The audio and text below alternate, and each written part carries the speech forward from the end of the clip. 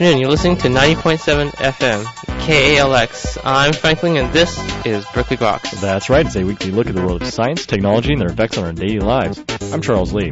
Coming up on this very special issue, Professor Richard Muller will join us to tell us about the technical aspects of the war in Iraq. Coming right up here on Berkeley Rocks.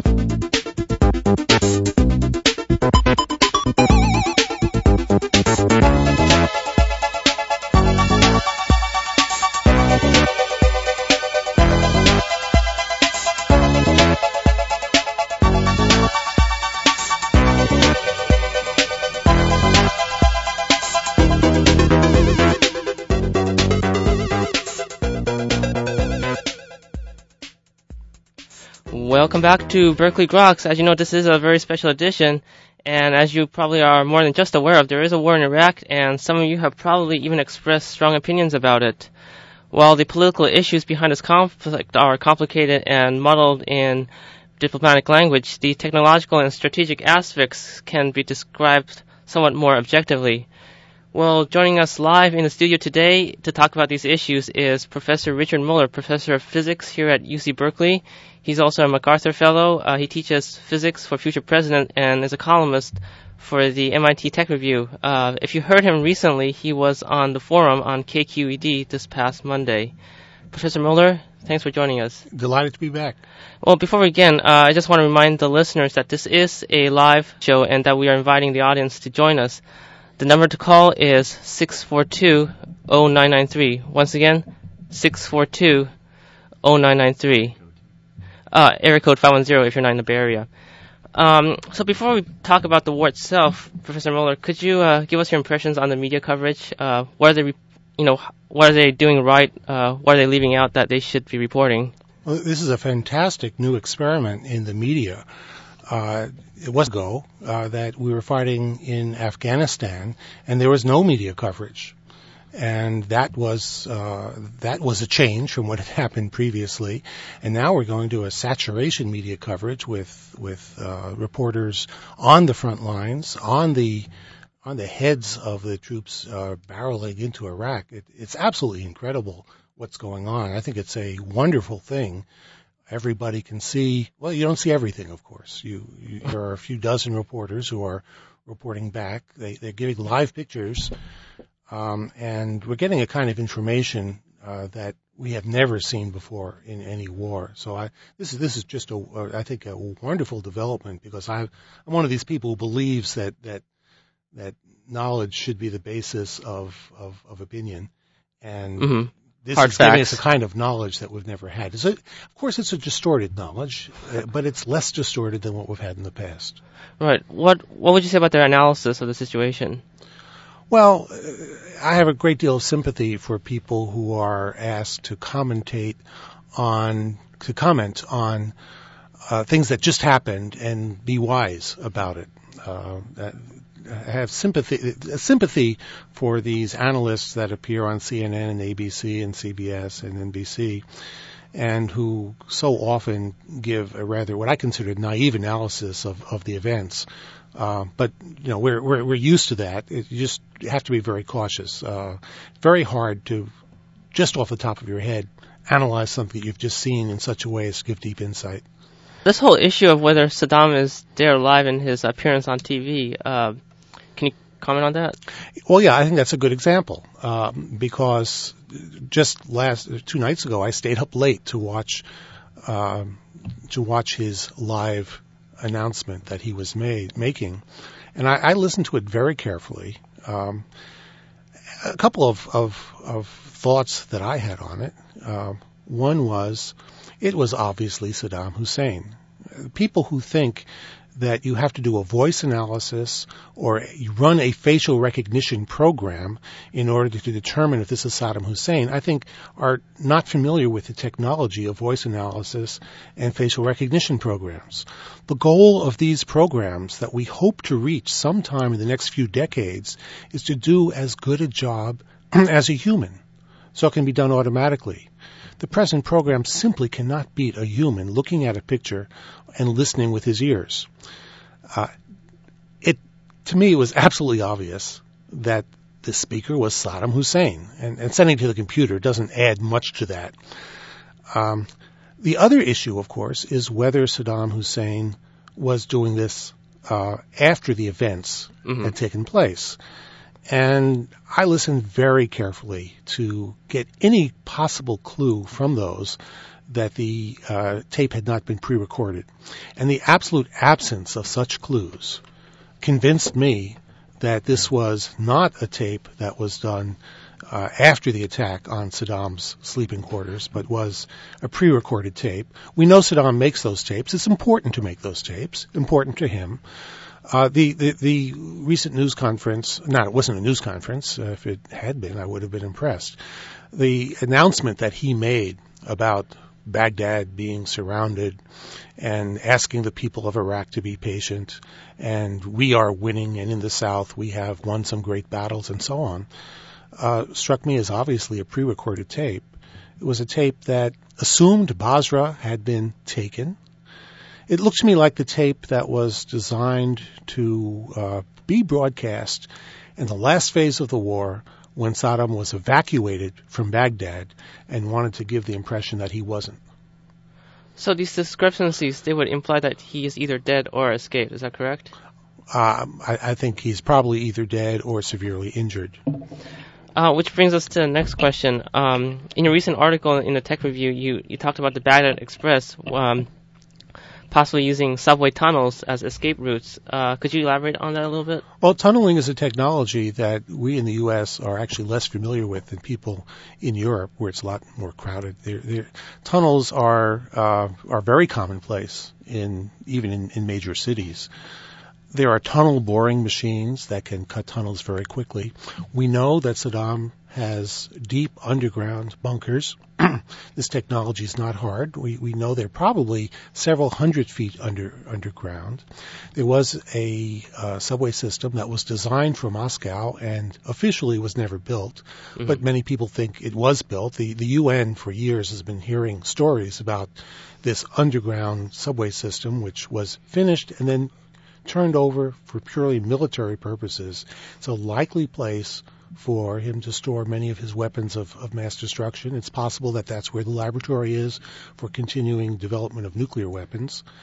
And recently, CBS News sort of broke this news. It wasn't new, but they had on 60 Minutes a couple of weeks ago, they had a defector from Iraq who hadn't first-hand knowledge of this, but he knew people who had worked on the system. So it's certainly possible, and I would say likely, that there is we know there is an underground tunnel complex in Baghdad. The only question is how big.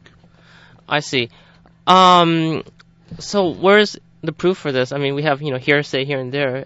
Is there any conclusive proof we have, like satellite imagery or? Well, the major use of tunnels for the last 20, 30 years in the military has been to hide things. We have no remote sensing that can find or look inside tunnels.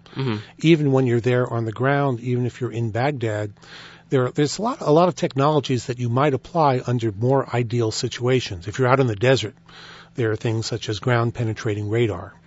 There are seismic methods that you can use. They're even using electromagnetic waves from the atmosphere, something called electromagnetic sounding that you can use. It doesn't work at all if you're in the middle of a city. If you're out in the middle of nowhere, sometimes you can detect the entrance or exit, it's called an adit, of a tunnel remotely by looking at the infrared radiation, the heat radiation that comes from it. And we have all sorts of sensors now, not just satellites, but also on unmanned air vehicles, the so-called drones, that can pick up this kind of radiation. This, I'm sure, was useful in Afghanistan, where these tunnels were out in the middle of nowhere. But in the clutter of a city, these things just don't work. I see. Well, I guess time for a quick station ID. This is Berkeley Groks here on 90.7 FM KLX. Once again, this is a live show, and it's a call-in, so give us a ring here, 510-642-0993. Once again, 510-642-0993. So with regard to this whole the sphere of bioterrorism, do you believe the Iraqis have such weapons? I believe that most people who oppose the war in Iraq believe that Saddam has such weapons. Mm-hmm. It's very, very hard to believe otherwise. In the mid-90s, he declared these weapons to the UN. Among other things, he at that time had 8 tons of anthrax. This is not a United States claim. This is not a George Bush claim. This is a declaration by Saddam Hussein. This is an official United Nations number. The number was disputed a little bit, but it settled down at about 8 tons. Now think of what 8 tons are. The total amount of anthrax that was spread through the mail in the United States during the anthrax terrorism was probably a few grams. A ton is roughly 1 million grams. So he has 4 to 8 million times as much of this material admitted, at least in 1996. Now, subsequent to that, he kicked out the inspectors in 1998. Basically, they found something they wanted to look at, and he said, no, this is private, you can't see it. And so they were kicked out. As a response, Bill Clinton ordered the bombing of Iraq, took place in 1998. We bombed Iraq. People forget that Clinton did that. Without a resolution. Without a resolution, without even approval from Congress. And destroyed some facilities. But back then, Clinton could not take it the next step. I believe he really wanted to take it the next step, and he couldn't because of a unfortunate affair that he got caught in. And a movie Wag the Dog came out, and it was just a time when it was politically impossible for him to go ahead and do what he felt had to be done. We now know that during the Clinton administration, he had multiple attempts to assassinate Saddam Hussein. Kenneth Pollock, who was his Iraqi expert on the National Security Council, recently wrote a book explaining all this. And so that was what was happening under Clinton. The fact that things are happening under Bush, I think the main difference is September 11th. This put a scale on. It says, look, the U.S., we recognize now we are vulnerable. There are thousands of people who were killed. We have to do what's necessary, and if some soldiers die, let's go ahead and do it anyway. That changed the mood, and so Bush is able to do what Clinton wanted to do, but couldn't. So the basic strategy or approach would have been the same regardless who was president. It just depended on the... No, I think in the government it was known that this has to be done. And Saddam is a unique danger. We can compare him to North Korea if you'd like. Some people say North Korea is more dangerous. It's potentially more dangerous. But as of today, the real danger comes from Iraq. It comes from Iraq because of the unique character of Saddam Hussein and his Ba'ath Party, plus their enormous wealth. That combination is unique. So some people link this whole war to the energy crisis, our dependence on oil, and some people claim that we're just trying to grab more oil from the Middle East. Can you refute these claims, or can you confirm them? Well, you can deny the importance of oil. Oil has a key role in certainly the fact that it's what makes Saddam infinitely wealthy. He can spend more money. The money that he paid to build a nuclear weapon, you could have bought 10 times the weight in gem quality diamonds for the money that he spent. That enormous concentration of wealth in a person who has no disregard. I mean, we're talking about someone here who enjoys torturing animals. Someone like that with that much wealth is what makes this such a dangerous situation.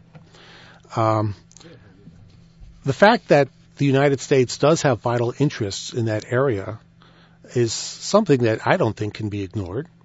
Certainly, we're not. The government isn't playing that up as the reason for doing it. The whole war could be justified totally on human rights grounds, liberation of the people in Iraq. The fact that the U.S. will benefit by having, if the United States manages to truly liberate Iraq, if it manages to put in place a decent government, then Iraq will be our closest ally in the Middle East, in the Gulf region. So this is similar to what the U.S. did to Japan after World War II? I hope so. Everybody hopes so. To me, the point of American history, the thing that makes me most proud to be an American, was the way we treated our World War II enemies, turning Japan and Germany not only into the wealthiest countries of most of the Cold War, but into the closest U.S. allies. I think that's a wonderful thing that we did, and I believe that that this is what Colin Powell and Condoleezza Rice really want to do with Iraq. Needless to say, the French and the Russians are not that happy about having Iraq have as its closest ally the United States. But I don't think we should be ashamed of a goal of having Iraq be a close ally. Yes, there will be financial benefits from this. Yes, it will help stabilize the Middle East. So I try to be optimistic, but war is always horrible, and I can think of 8 good, strong reasons not to go to war. I think only if you have good answers to every single one of those reasons should you even consider war. War has to be a last resort. In this case, I think it was necessary. Well, speaking of the horrors of war, how well do you think the U.S. is at preventing innocent civilians from dying in this conflict? Well, I don't like to draw a distinction between innocent civilians and Iraqi soldiers. I believe most Iraqi soldiers are innocent. They are people who were inducted into the army and forced to fight. And I think we're back in the 1800s to think about, you can kill a soldier, but if you kill a child, you've done something horrible. I think all such killing is horrible. Even the Republican Guard, even these people that we denigrate as the fanatics of Saddam Hussein, are fanatics, I believe, in large part because they've been given misinformation, because they've been trained about the evil of the United States in a way that is invalid. Most of the Republican Guard, most of the Iraqi soldiers are good people. I think it's important for us to minimize the trauma to Iraq in this, but there are a lot of people in Iraq who are traumatized by Saddam Hussein. That is the measure. People talk about the thousands of children who have died there. This is what we're trying to put an end to.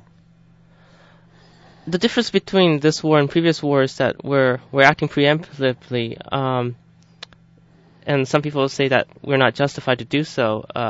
But based on the evidence that he probably has these weapons, do you feel that it's justified then? It's not a question in my mind of justification. I think we have to do it. I think the threat from Saddam for the future is so horrifying that this is something that was important to do. For the last 10 years, and everybody had hoped that.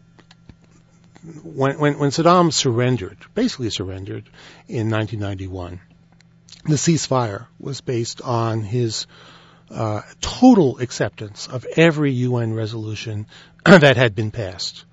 And in fact, he did cooperate at that time.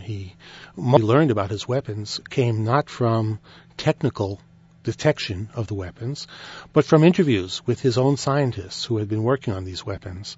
And that's why it was so important with Resolution 1441 that we get access to the scientists again, because that is how you find out about these things. Not by inspecting random buildings, not by remote sensing and U-2 overflights, but by talking to these scientists. And that is something he adamantly refused to let us do. Talk to scientists, but only if they were tape recordings, so that he could punish the families of the scientists if they said anything they weren't supposed to say. So we did not get that full cooperation. The war in Iraq, it's very similar. We could call this Iraqi War II or Gulf War II.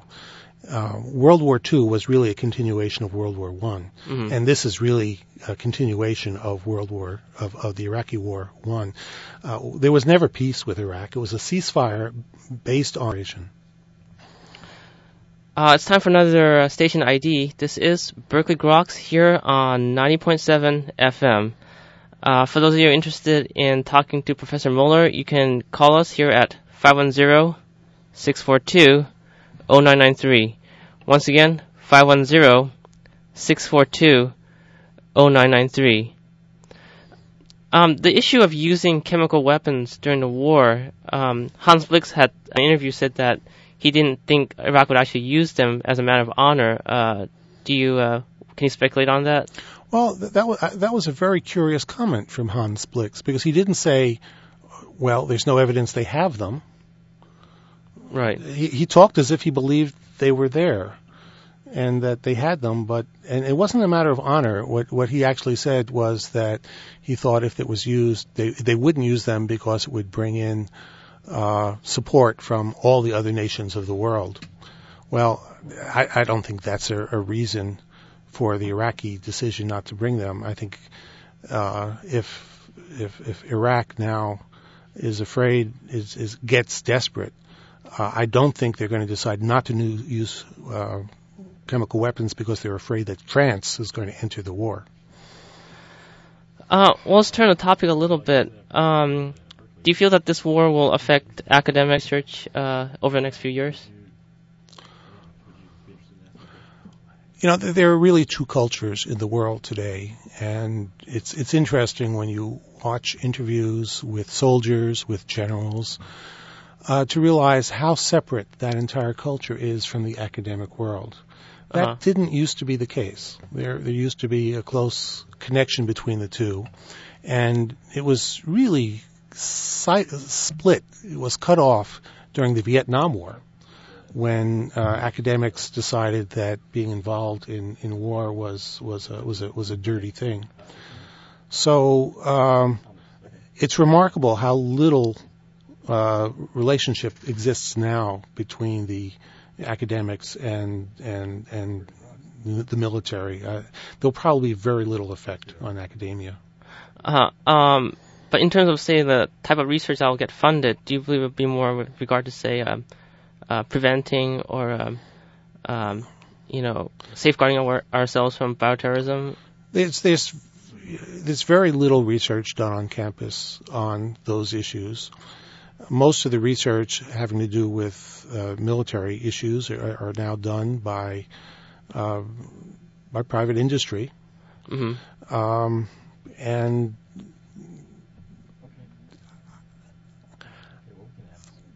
the funding that the scientists get is from the National Science Foundation. It doesn't have any such funding. Of course, there's a great deal of interest in biomedical aspects of disease and so on, but I'm not expecting there will be any significant change in the foreseeable future on research on campus. Okay, well, we have a caller here. Thomas, welcome to Berkeley Groks. Thank you. Professor, I've been sitting here growing more and more agitated and trying to keep my cool, so to speak. You are, with all due respect, either one of the most naive politically or outright misinformed that I've ever heard in my life. This is horrifying. This war is about oil. You haven't once spoken about the disintegration of international law, the precedent that this sets. You haven't talked about, well, Saddam Hussein is undeniably a monster and has to be dealt with. You haven't talked about alternatives in your sort of clownish support for the Bush administration's rush to war. I don't know that this is a question.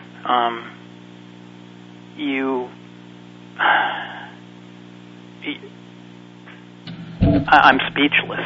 Okay, well, it didn't really sound like a question to me, but my feeling is that the reason I respect your point of view is that I believe that one should have a very high threshold before one even can war. I think war is a horrible thing.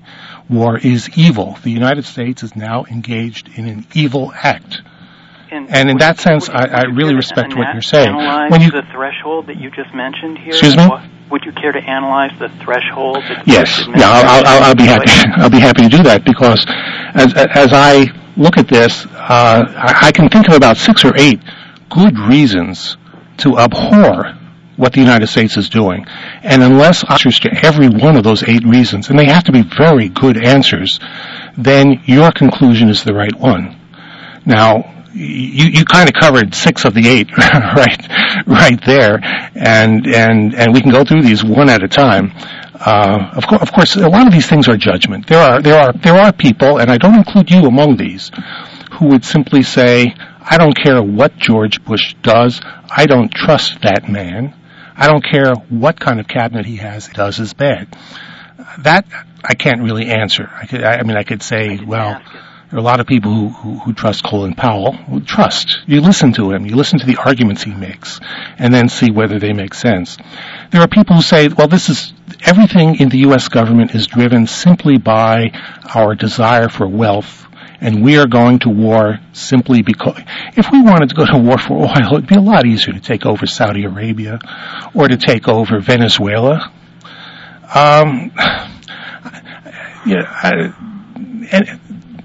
Oil is certainly important here. When I was a student, the issue was the Vietnam War. And I protested the Vietnam War. I thought that was a bad thing for the U.S. government to do at that time. I'm sorry to interrupt here. I guess we're running a little bit out of time, so let me just finish up real quickly then. Let me just say the fact that the U.S. does have vital interests in that area, in the Middle East, doesn't necessarily mean that therefore we're doing it for a bad reason. Thank you, Thomas. We have another caller here, Nicole. Welcome to Berkeley Groks. Just 1 second here, Nicole. We're going to hook you up onto the line. Hi. Yes. Hi. What's your question? Thanks so much. Well, first of all, before I give my question, I would like to say that the professor should definitely go into politics because he's well suited for it. Number 2, Hans Blix in his Richard Butler in his memoirs stated very specifically that the reason they pulled out of Iraq in 1998 was because Clinton was going to bomb, and it had nothing to do with Saddam Hussein kicking them out. Now that's written down in his latest memoirs. That's a direct contradiction to what the professor said. So I just wondered, am I wrong? Yeah, I think you're wrong. I read those memoirs. You're talking about Richard Butler's book on this era, which I have read too, and I maybe we read 2 different books, but in my book, he was basically denied access to the places he wanted to go. He was told that there would be no more access. He wasn't told he had to leave the country. He was just told that simply the Iraqis would no longer cooperate. Right, he left the country. At that point, there was a discussion of whether he should go back in. Why did he leave the country? What's that? He left the country because he was told he couldn't look at this one. That's right. He left the country because he was told. Actually, he won a $5 bet over this, if you remember. He bet that he was going to be kicked out of the country. He bet this with one of his colleagues. He reports this in his memoirs, the ones you're referring to. The next day, they were told that there would be no longer cooperation. There was no mention of bombing from the U.S. at this point. At that point, he accepted the $5. He still has the $5. He carries it with him, signed by the person he bet with, that he was kicked out. He came back to the U.S. then to report to the United Nations what was going to happen. Then the United States decided, without UN approval, to go ahead and do the bombing. But it was not out of fear of the bombing that he came. I suggest you reread those chapters. Well, thank you for clearing that up. Okay, well, thanks a lot, Nicole. Sure. Professor Moeller, I guess we are out of time. Would you like to add any last few second comments? I think people who oppose the war are showing really good instincts. And I think it's the right instinct to show, but there's a lot to be read on this subject. There's a great deal of information you should get. Read the book by Butler. Read Kenneth Pollack's wonderful book. He was a Clinton administration expert. His book, The Threatening Storm, will give you the background that you need to refine your opinions on what we should be doing. Thanks a lot, Professor Moeller. We were just talking to Professor Richard Moeller here on Berkeley Groks. He is the physics professor here at UC Berkeley and a columnist for the Tech Review. And that is all for this week's edition of Berkeley Groks. Make sure you tune in next week for more from the world of science and technology. If you'd like to contact us here at Berkeley Groks, you can email us at groks@hotmail.com. For Berkeley Groks, I'm Frank Ling. And I'm Charles Lee. Make sure you also see us on the web at www.groks.net. Have a great afternoon and stay tuned for more music with your host, Mr. Pixel.